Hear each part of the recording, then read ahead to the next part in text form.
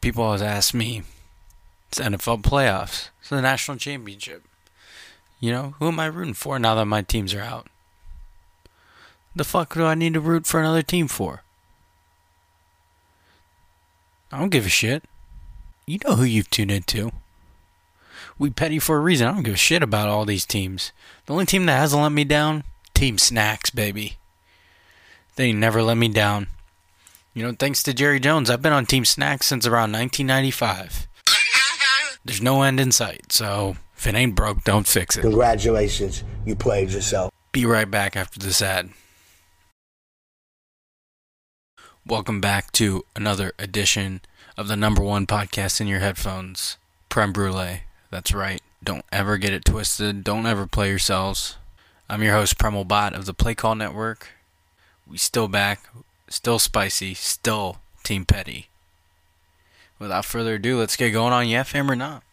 First up, Luke Kuechly shockingly making the announcement to retire. The 28-year-old spent 8 years as a Carolina Panther. He's a 7-time Pro Bowler, the 2013 Defensive Player of the Year. The Panthers account, and he posted a video, a couple excerpts from that video. Quote, "There's only one way to play this game since I was a little kid. Play fast, play physical, and play strong. And at this point, I don't know if I'm able to do that anymore. That's the part that is the most difficult." Kuechly continued, "I still want to play, but I don't think it's the right decision." End quote. So he doesn't divulge why he doesn't feel he can play fast, physical, and strong, or why it's not the right decision, but we're assuming it has to do with Listen, you son of a bitch. What the fuck's your problem? his future health, obviously. It's the only reason you would retire early, I would think. Kuechly, between 2015 and 2017, missed 7 games due to concussions. He also wore the experimental pad that was thought to reduce concussions that he's wore recently. Weird day for Panthers fans. They made a great hire in their new offensive coordinator being Joe Brady, the passing game coordinator for LSU, a very big cog in their machine that led them to a national championship, will now be working for Matt Rule in Carolina. But unfortunately, their star linebacker retiring early will probably overshadow that. I'm a yeah fan to this. I know it sucks for Panthers fans, but I'm always a fan of a player walking away on his own terms, especially with how violent that sport is. You can't fault the guy for stepping away when he does. So while CT is still a mystery, anything you can do to prevent it, you should. And if he doesn't feel he can play up to the standard that he set for himself, I can't hate on that. Been a phenomenal player, flies all over the field, even tons of interceptions as a linebacker. It'll be a shame to not see him suited up. Okay, I mentioned LSU a little earlier, but yeah, fam or not, Joe Burrow had the best college football season ever. Burrow set the record for most touchdowns responsible for. Also set the record for most touchdown passes in a season, 60. He won the Heisman Trophy. He led LSU to an undefeated season and a national championship. That is a feat that is not common at all. Most recently, that accomplishment was made by Jameis Winston in 2013, Cam Newton in 2010, I think Matt Leinart in 2004. So it's a very limited class to be in. As for the headline, did Burrow have the best college football season ever? The only other one that would come to mind would be Cam Newton's 2010 season for Auburn. That team was nothing without him. But I have to go with yeah fam to this. Joe Burrow helped mold LSU into a spread offense, into totally changing their identity. He made throws that no LSU quarterback in history has made before. He might have changed the whole tide of their program. Yes, there were coaches and other players and tons of skill players around him, a great offensive line, but by most metrics, LSU might have been the best team of all time, and they were led by their quarterback and Heisman Trophy winner. He won for a reason. Yes, it might be recency bias, but I'm a yeah fam to this. He set so many records for a reason. And yes, Cam Newton was the only reason Auburn won, but so was Burrow. All right. Over to Major League Baseball. I guess there hasn't been too much news lately. So, the Astros punishment, of course, was handed down for their sign stealing scandal.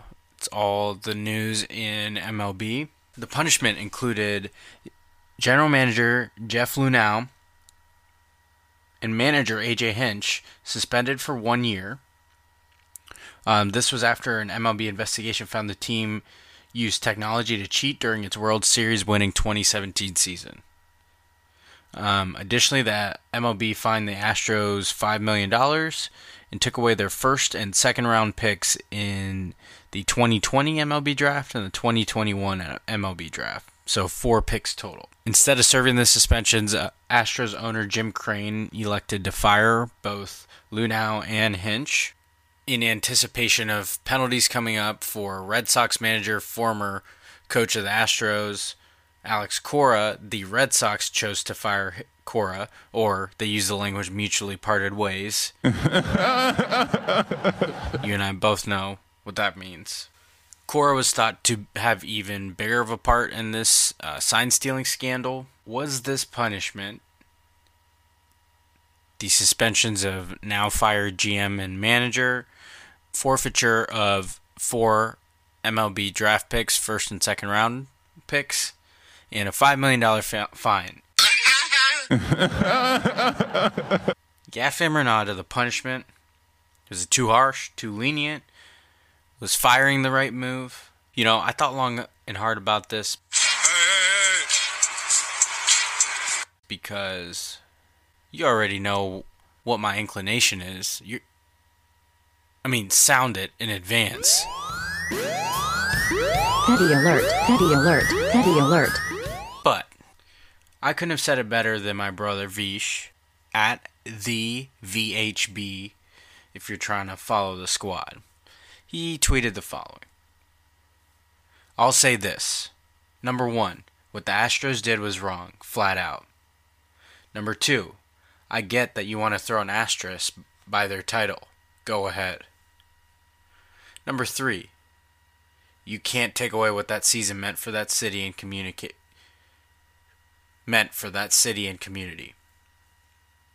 Hurricane Harvey took a lot. Astros brought hope and a reason to believe. Number 4, there is no way in hell the Astros were and are the first and innovators in using technology this way. The team and fans will suffer the consequences, but if sports has taught me one thing, just be careful as you point the finger. Number 5, it sucks that this will forever tarnish Hinch and Lunau, that this is how they'll be remembered. Number 6, again, not arguing against what the Astros were caught doing, it was and remains wrong. End tweet. This was from baseball statistician and analyst Ryan Spader. He's found at the Ace of Spader. He said this in response to a tweet that said, no other teams came close to what the Astros did. So, in response, Spader said, some did far more. This is not organic to Houston that was suddenly invented and implemented in 2017. Rather, a growing learned system brought to the Astros that had been developing in baseball since the mid-2000s. End tweet. So, in addition to those couple tweets there, a couple things for you to think about. You know, if and when this comes out, that it wasn't just the Astros. It wasn't just a unilateral decision they thought of out of thin air. I'm taking notes. Taking notes on all y'all. I'll talk to you then.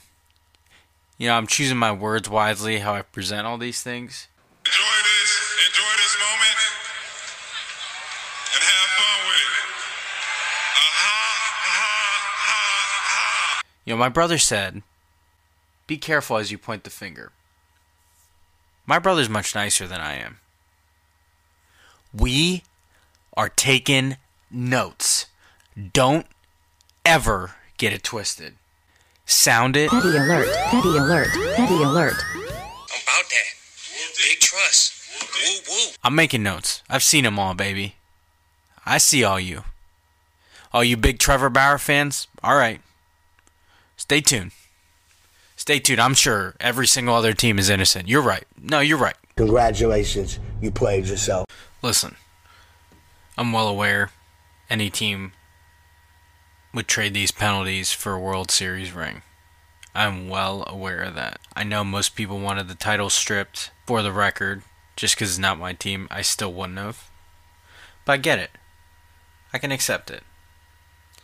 Just like you'll have to accept that you may put that asterisk on, but I'm just over here sipping from my World Series championship glass. Just the same. No, the penalty wasn't too harsh. $5 million is nothing. Draft picks are nothing for an already good Astros team. And they fired the people that would have been suspended. So, what are we at here? I get all that. So I guess I'm a yeah fan. The Astros are still 2017 World Series champs. You hate to see it. I love to see it. You love to be pouring it on. I'll hate to see it when I have to bring up these notes I've been taking. Alright, let's move on to Likey No Likey Hate It. First up, Likey to the WNBA. They reached a new collective bargaining agreement. I believe it covers 8 seasons. This agreement has raised average salaries to 6 figures for the first time. It improved travel and marketing opportunities. In addition to other things, they are going to be paying their players full salary while they're on maternity leave. I mean, how can you not love this? About fucking time.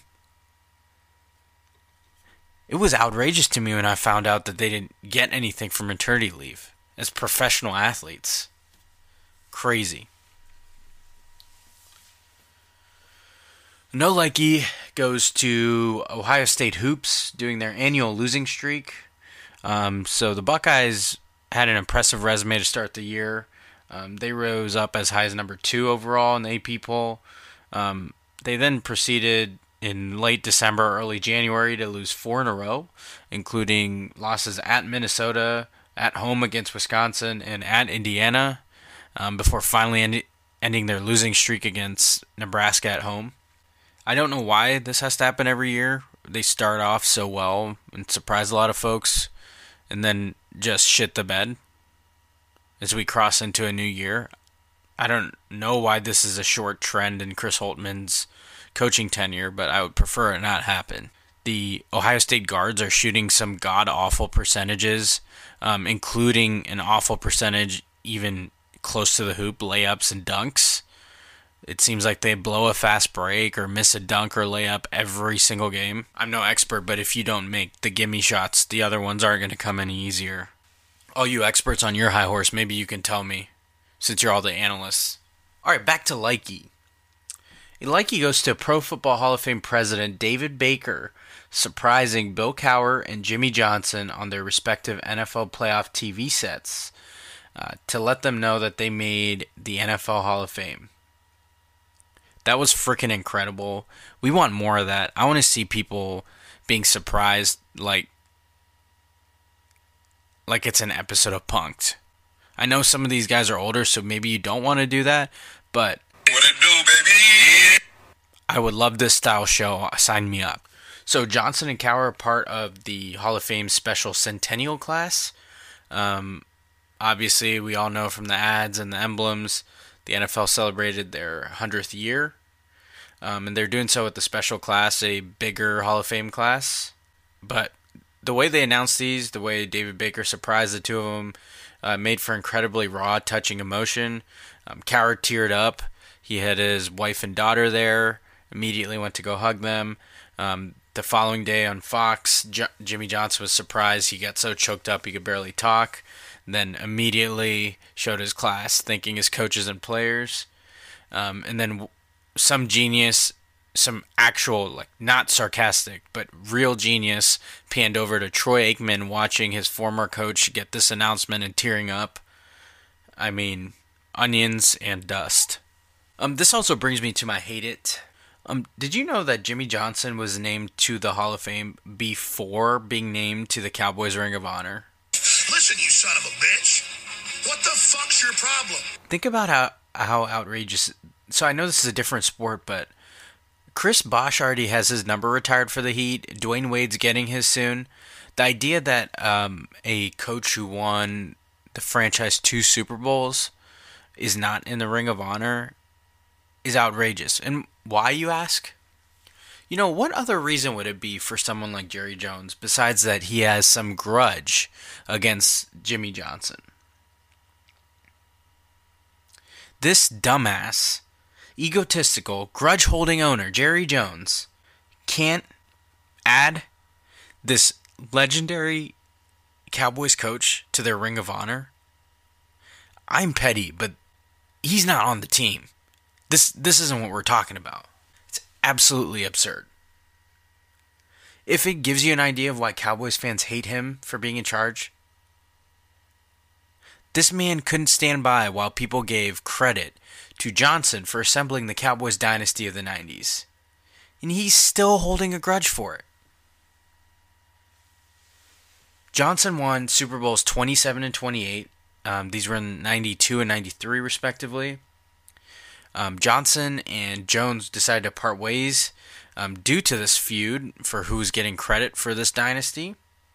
2 years later, Barry Switzer, who took over for Johnson, coached 70% of Jimmy Johnson's lineup to another Super Bowl victory in Super Bowl 30. I think it's time we start talking about the Jerry Jones curse, because ever since then, the Cowboys have not even made the NFC Championship. So maybe he needs to lift this curse and put Jimmy Johnson finally in the Ring of Honor. That way, maybe I don't have to permanently be on Team Snacks for the rest of my life. On that note, Joker, welcome back to the pod. Congratulations. That's right. It's time for You Played Yourself. And first up, You played yourself. University of Houston quarterback D'Eriq King entered the transfer portal. No big deal, right? We see people transferring all the time. I mean, half of Stanford's roster is in the transfer portal. Well, if you remember, the Cougs actively, despite what they said publicly, decided to tank the season and redshirted King after 4 games. He and head coach Dana Holgorsen maintained that the plan was to have King back for his redshirt senior season. Guess not. Oklahoma, here we come. King is no small name either. He's put up really gaudy numbers as Houston's quarterback, so he'll be highly sought after, by the way. Next up on You Played Yourself, the number 1 seed and best team in the NFL, the Baltimore Ravens, lost to the number 6 seed Tennessee Titans 28-12 in the divisional round. You played yourself. You absolutely played yourself. Everybody assumed they were going to breeze through, perhaps to the Super Bowl. Guess you overlooked Ryan Tannehill and the Titans.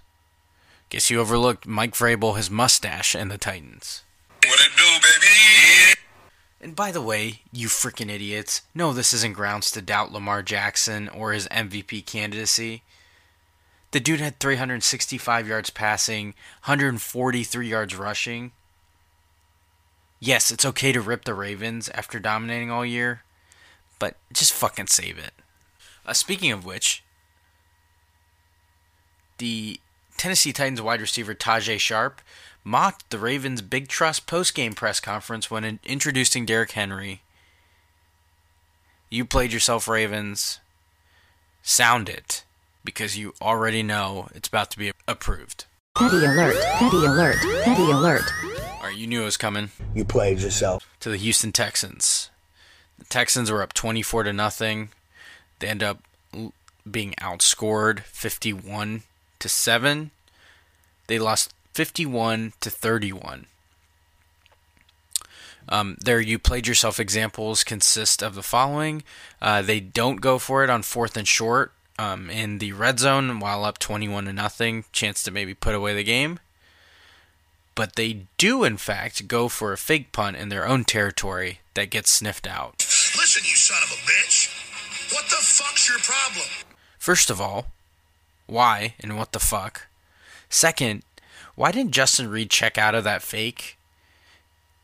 I mean, they flat out showed the punter angle, and Justin Reed was pacing back and forth as the Chiefs linebacker shadowed him, knowing that he was anticipating or ready for a fake. Why wouldn't you check out of that?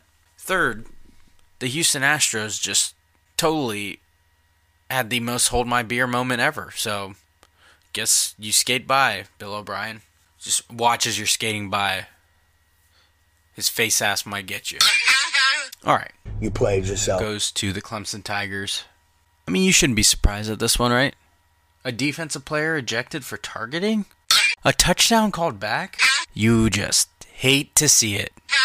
You absolutely hate to see it. By the way, regarding that targeting, yes, there needs to be a new rule. We knew that last time. In that Fiesta Bowl, right? Not everybody wanted to talk about that, right? Alright. But as long as we're comparing them, Clemson's linebacker James Skalski's ejection was worse than the one that cost Sean Wade his game and the Buckeyes their momentum. Sure, Higgins' offensive pass interference, questionable. Do we care? Do we fucking care about a touchdown being called back, huh? Are we supposed to? Petty alert, petty alert, petty alert.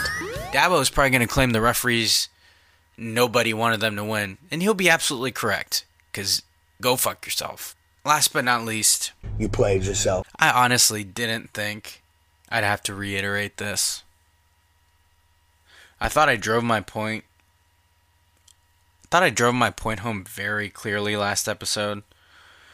But the national championship brought up some bitter feelings in Buckeye fans who thought they should have been playing LSU and probably would have played them tougher, which they would have.